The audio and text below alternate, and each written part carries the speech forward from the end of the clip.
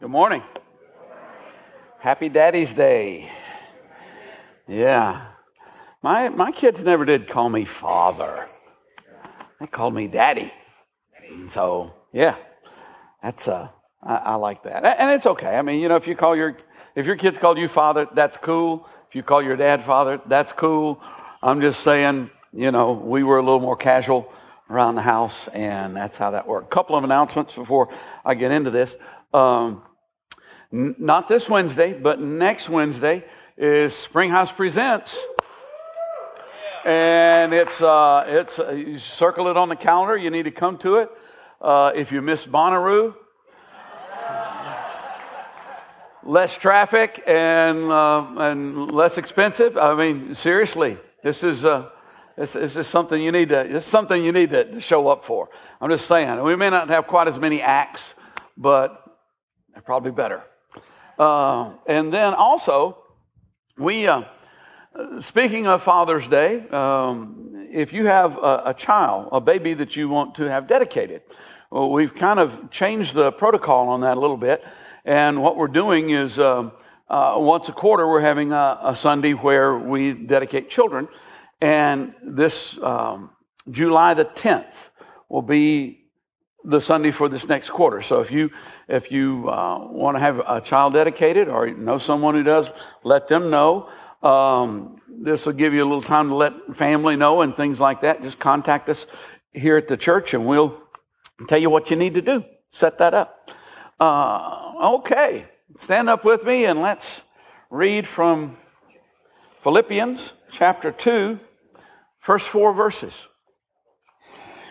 If you've gotten anything at all out of following Christ, if His love has made any difference in your life, if being in a community of the Spirit means anything to you, if you have a heart, if you care, then do me a favor.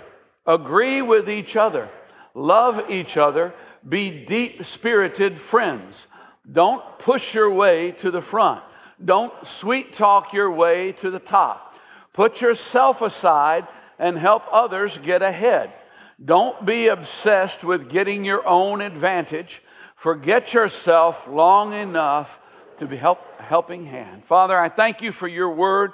I thank you for the power that's in your word. I thank you for the presence of the Holy Spirit.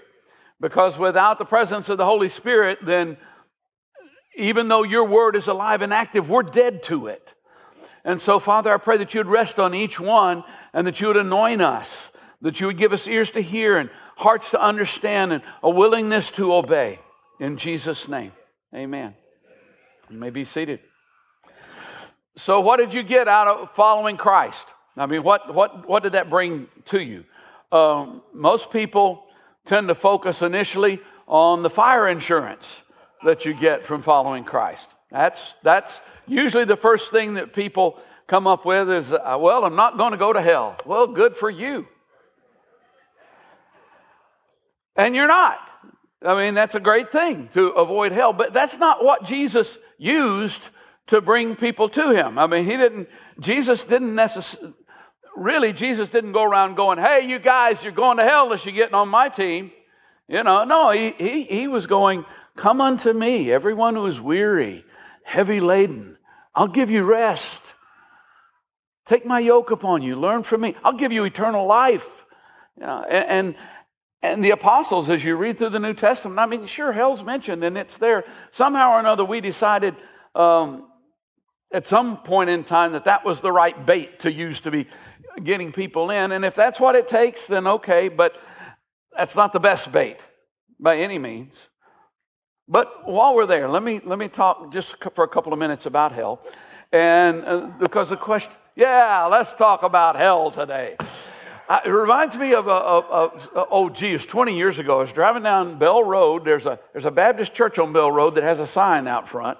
And it was like 98 degrees, 100 degrees or something. And the sign, I promise you, I mean, some of you have heard me tell this before, but I promise you the sign said, think this is hot, think about hell, come hear our choir.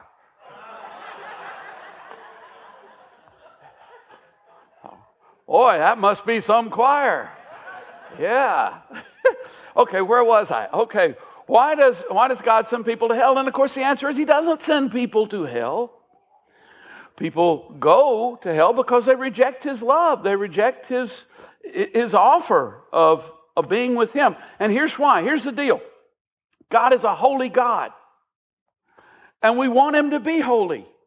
I mean, who wants to worship an unholy God? Seriously. We want Him to be holy. And He is. And He can't change. It's not like He can go, well, you know what? This holiness is causing a problem, so I'm going to step it down a notch. No, He's a holy God.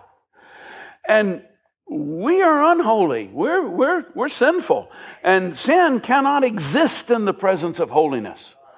I mean, it absolutely just cannot exist there.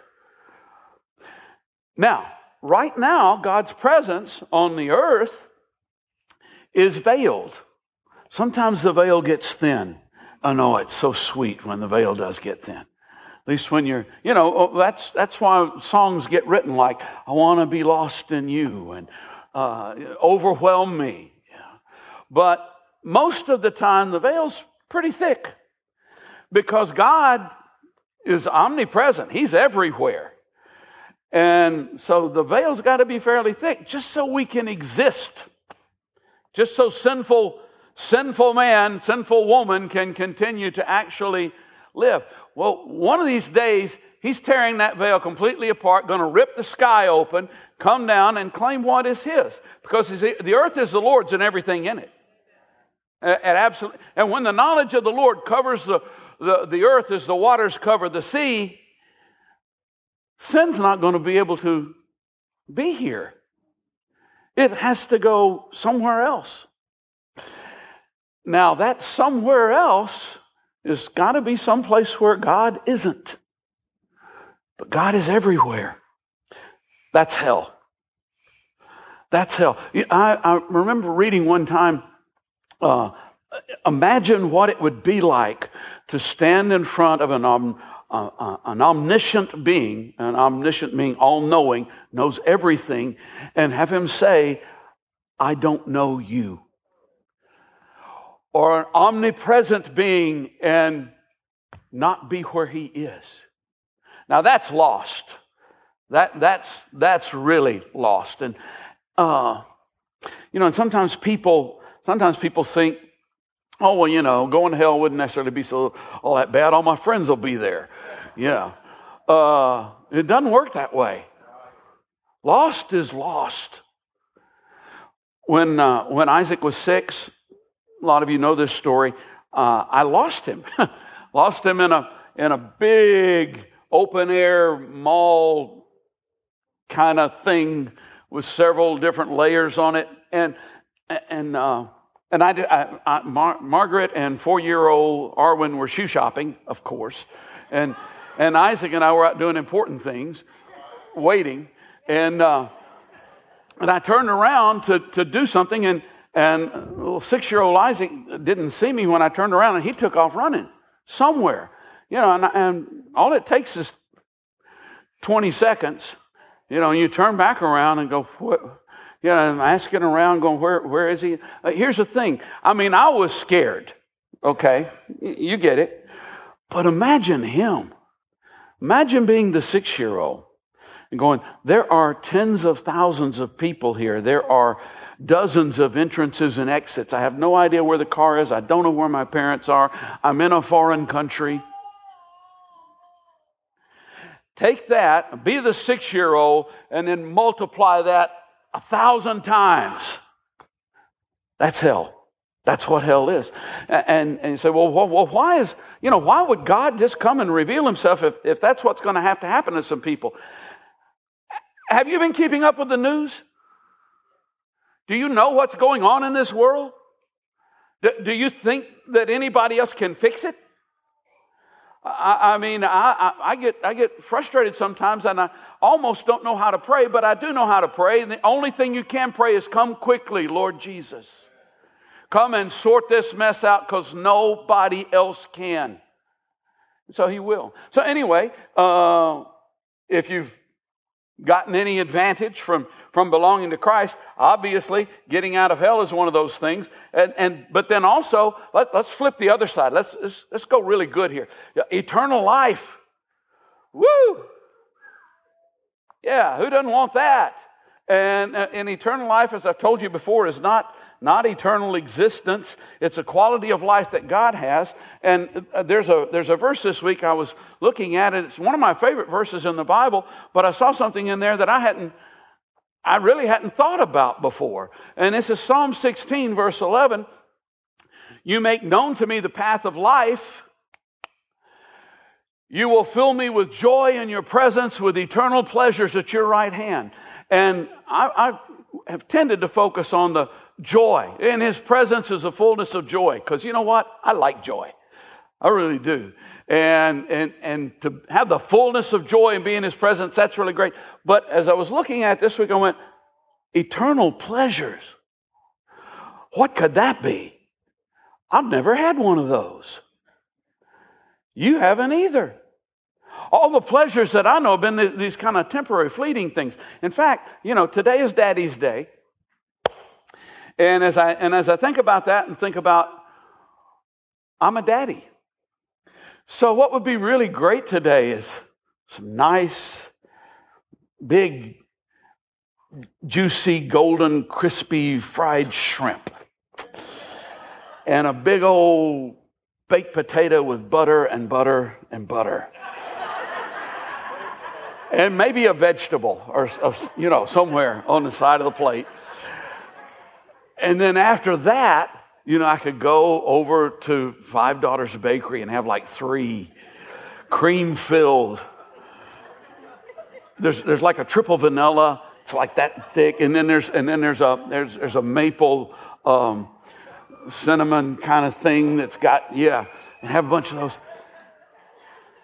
What pleasure. But you know what? By the time I got home, I think the pleasure would end. And maybe even turn to not pleasure. You get right down to it. But this is eternal pleasures. Something that doesn't that's enough of that. But something that just continues on and on and on. And then 1 John 1:5, this is the message we've heard from Him. Declare to you, God is light. In Him there's no darkness at all. I like the nighttime, but the reason why I like the nighttime is because I like to look at the stars. But if there were no light, and then this. And so we know and rely on the love God has for us. God is love. Whoever lives in love lives in Him. I mean, imagine living in love. You ever been in love? You remember the first time you fell in love? What, are you dull? I mean, what? Did you ever fall in love? I mean, yeah, you remember the first time you fell in love? Love is a many splendid thing. Love is like oxygen. Love lifts us up where we belong. Love makes teenage boys take showers. Okay, that's enough of that. Both of these things we associate with coming to Christ. We escape hell. We have eternal life. But both of these things point to someday. Now, someday is important, as I was talking about last week. Someday is very important. And one other thing before I move out of this, I also, this isn't necessarily biblical, but and I think C.S. Lewis is the first time that I got this idea from somebody. But I agree with the notion that when people go to heaven or when people go to hell, ultimately they discover that they've always been there. Because when eternity invades time, I think it works in both directions and kind of takes care of things. But what about right now? What does belonging to Christ, what has it done for you right now? Has His love made any difference in your life? Has Christ's love made a difference in you? We're created in God's image, and as such, we have the capacity to love. We have the capacity to be loved. And in fact, I think probably the whole shooting match, the whole story, the whole kit and caboodle, whatever cliche you want to throw in there, has been about love from the get-go, from the very beginning. Love, when it comes to us, love changes us, transforms us. When you're in love and it's requited, man, your step is lighter. The world looks better. Life is worth living. You know, and like I say, not only do teenage boys take showers, they comb their hair, they start using deodorant, things like that. And as they get older, they decide to finish school, they decide to get jobs, they decide to do the kind of things that you have to do to become a man.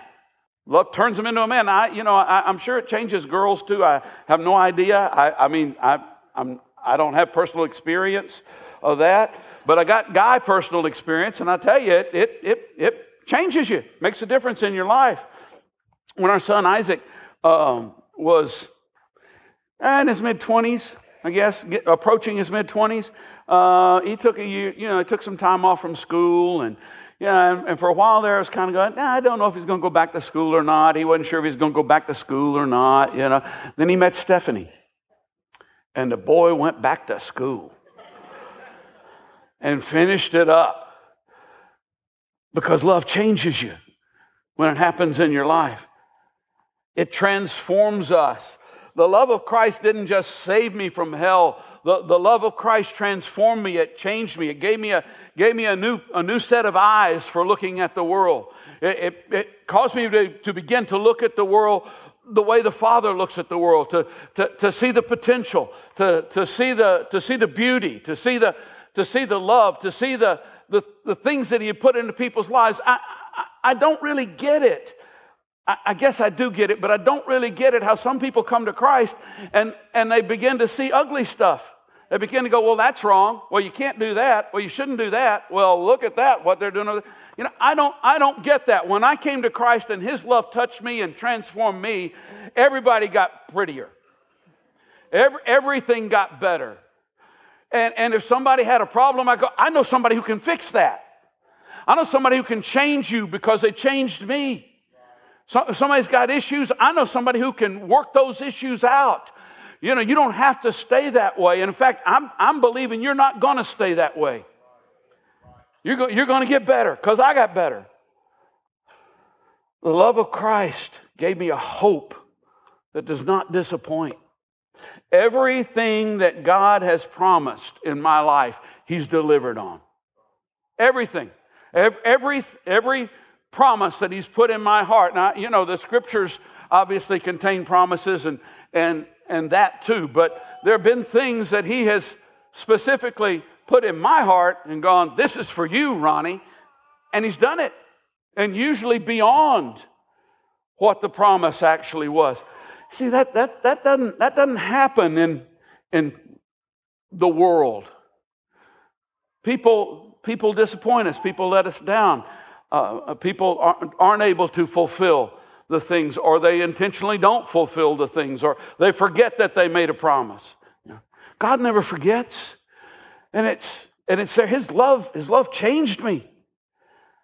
Does being in a community of the Spirit mean anything to you? Belonging is vitally important. I mean, whether it's a family, a tribe, a team, a gang. That's why people join gangs. They don't feel like they have a place they belong.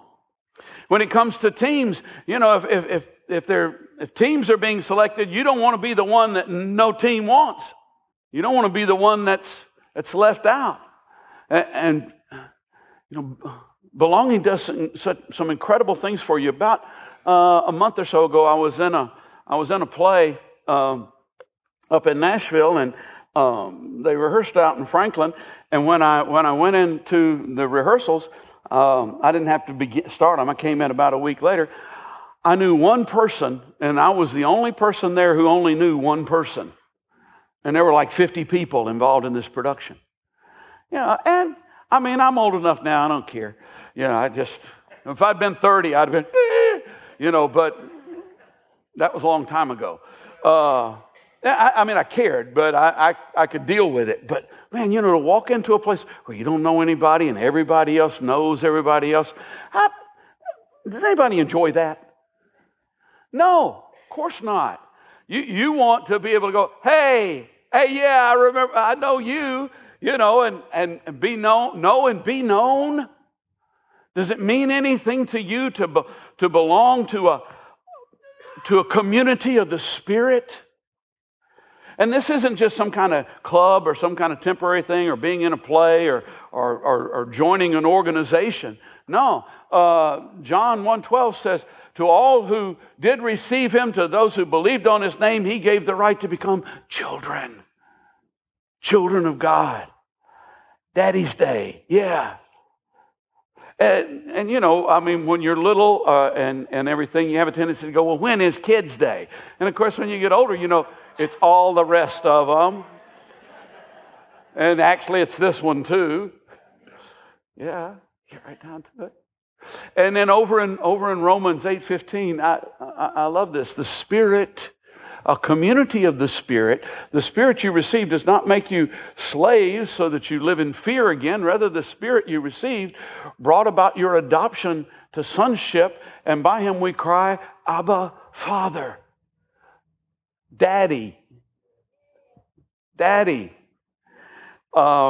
My dad loved that verse and hated the way that Wayne quoted it. Because, Wayne would say, Daddy God. And my dad just wasn't brought up in a generation that could deal with that kind of familiarity with God. Though I think in some ways they probably knew God better than those of us who can. But nevertheless, like I say, my kids didn't call me father. They called me daddy or dad, or when they were mad at me, dad, like that. But, there's a sweetness there. You belong. Does it mean anything to you that there are those who will be there for you? And when you leave this life, the parting is brief. Does that mean anything to you? And I know what the enemy is saying to some people is, well, such and such happened to me 8 years ago and nobody was there for me. That's wrong. That's wrong. You let the enemy blind you. That they were there. Or if they weren't there, you know what? They're just people. They're just people. He was there. He was there. And if you'd given him a chance, he would have gotten some hands and feet to be there for you. And then the fact that the partings, my dad died 8 years ago. My mom died 12 years ago. And that seems like a while. I mean, especially if you're young. But you know what? It ain't going to be long. I mean, it's just going to be bam, like that. And I wish I had put it in the presentation. I didn't, but I posted on Facebook a picture of my dad when he was 20. Let me tell you, we meek men, we got it going on. And when he was 20, and I never knew my dad when he was 20. I mean, my dad was in his mid-30s when I was born. But one of these days, I'm going to see Harvey in his 20s. And what a wonderful thing. What a wonderful thing. Do you have a heart? Do you care? I mean, everybody, their knee-jerk reaction would probably be yes, although we actually live in a world today that has gotten so messed up that a lot of people go, I don't care. Yeah. But those are the ones who've lost hope.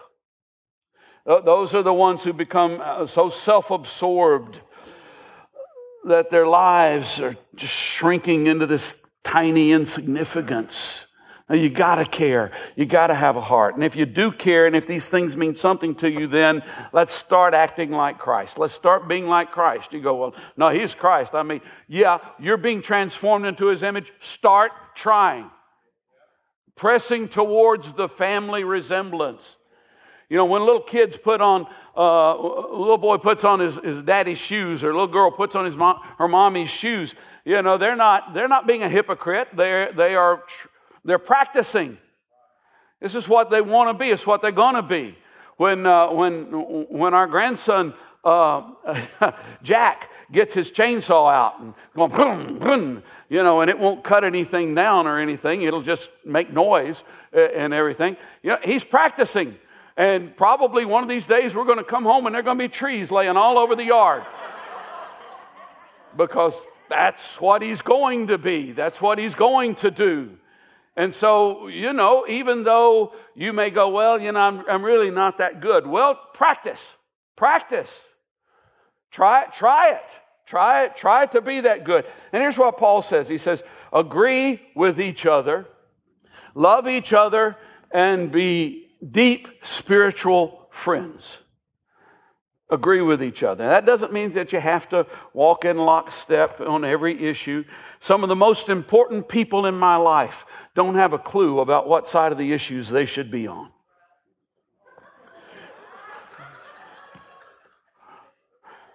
But they're still very important people in my life.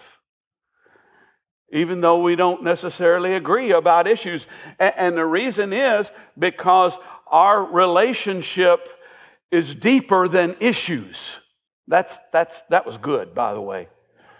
Our relationship is deeper than issues. You can disagree and still be agreeable. When I was growing up, we used to hear all the time, you know, you can disagree without being disagreeable. You know, and we go, okay, yeah, we can. We've lost that. We have completely lost that as a culture. We sold it for money. Because we discovered that if you get real disagreeable, a lot of people will pay attention to you. You get page views and eyeballs, and you can get a lot of big advertising money. So let's just get real disagreeable, everybody. Oh, there's no amount of money that was worth losing that. And the only way to get it back is just to go, I ain't going there. You know, I'm not going there. Love is the key. If you love, you don't have to be in lockstep because, like I say, your relationship's based on something a lot deeper than issues, a lot more important than issues. Very quickly, one example. How many of you know who these two people are? Yeah, a few of you do. It's amazing how many people know who these folks are. Yeah. James Carvell and Mary Madeline. And how many of you know what's special about them? Okay. Yeah. Well, James was Bill Clinton's campaign manager. Mary was George H.W. Bush's campaign manager. She also served in the George W. Bush administration. James is a dyed-in-the-wool Democrat, as you can tell by his blue shirt and his blue tie, and I guess that's a blue coat. I don't know, whatever. He's probably got blue eyes. Mary does have blue eyes, but she's got on the red and everything going on there. She recently has, I've been told, switched to being a libertarian. But they got married 23 years ago. And they're still married. Wonder what they talk about. Wonder what kind of conversations they have. Yeah. He was 49 when they got married. First time for both of them. She was 40, he was 49. He was robbing the cradle. And, you know, and I would kind of think, well, you know, it's one of those DC power marriages, blah, blah, blah. They've had 2 kids since then. Yeah, so I'm kind of going, this is a real marriage. You know, I actually left DC and moved to New Orleans. And you know what? If they can do it, you can do it. Seriously. You get right down to it. God has issues with us, and He still loves us. God has issues with our actions and the things that we do and the ways that we think, and He still loves us. He still walks with us. Be deep-spirited friends. If you're picturing up there, I don't like you. No, that's not true. If you're picturing up there, I probably couldn't find it because I looked for a bunch of them, and then I finally decided I could actually put 10 times that many pictures up there, and nobody would know who anybody was. You get right down to it. What a rich, blessed man I am. Seriously. Just absolutely. And even as I look at that, and while I was doing it, while I was looking at it, I was just kind of going, oh wow, I'm kind of getting blown away here. But even as I look at it now, I knew it, but as I'm looking at it now, I'm kind of going, well, man, I wish I had so and so, and I wish I'd put that one up there. I wish I'd put that one up there. Deep spiritual friends. What are your ambitions? What are you striving for? What do you want out of life? It doesn't get any better than this. Seriously. There's no salary or paycheck that can buy you this. It can buy you a bunch of faces. It can't buy that deep spiritual connection that people have with you and the Lord. And so, if this is important to you and you want to act this way, there's also a flip side, some stuff not to do. Don't push your way to the top, to the front. Don't sweet talk your way to the top. Put yourself aside, help others get ahead. Don't be obsessed with getting your own advantage. And that last sentence, forget yourself. Forget yourself long enough to lend a helping hand. See, Jesus said it works this way. If you go to a wedding banquet and the seating is arranged according to importance, this is the most important, this is the least important, and you come in and not everybody's there yet and there are open seats, don't go get the most important one you can find. Because if you do, when the master of the banquet comes in, he may have to go to you and go, sorry, excuse me, you're not that important.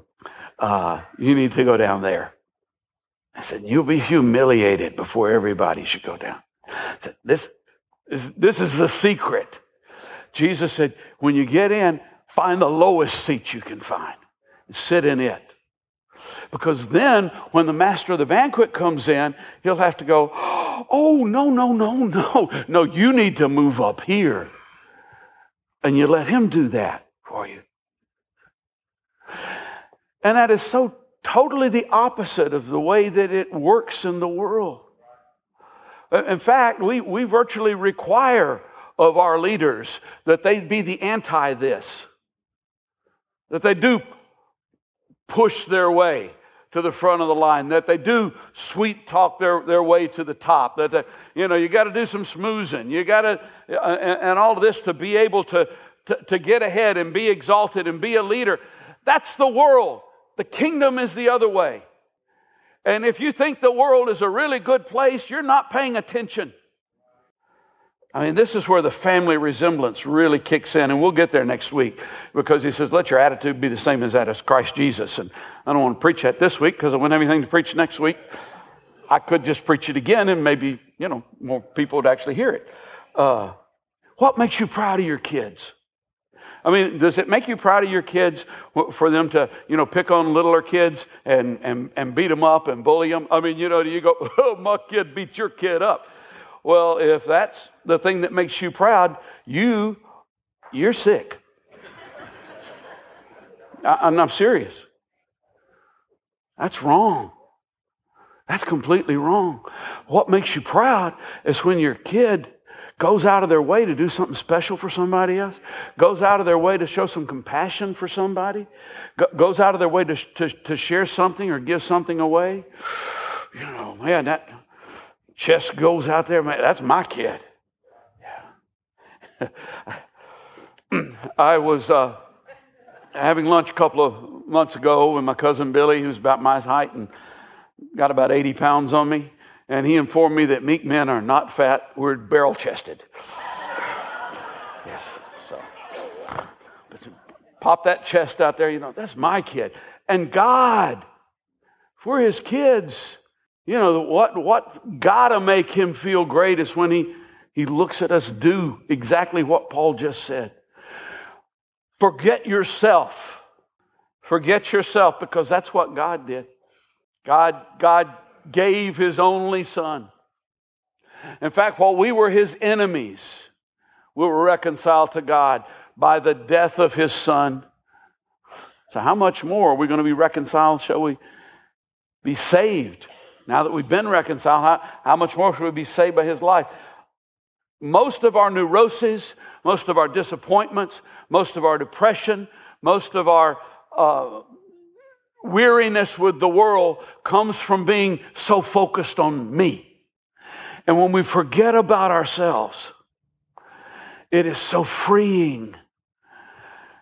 It's like, being able to breathe again for the first time. It's being released from something when we forget about ourselves and we're able to then turn outward. Then our family resemblance gets strong. Then He's seen, He's glorified, we're happy. Happy Daddy's Day becomes every day. Would you stand with me?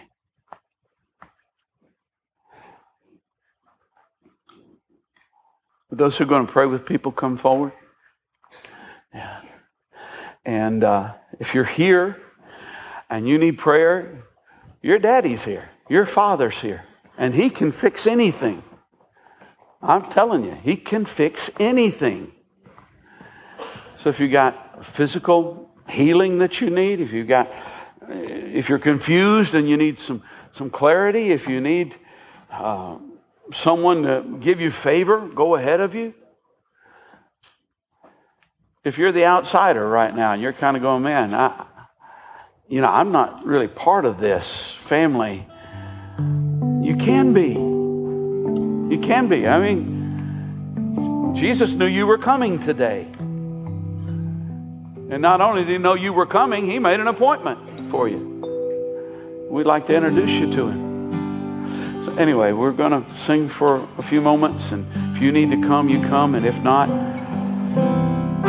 worship with us. Create an atmosphere where the Holy Spirit can do some business. Okay?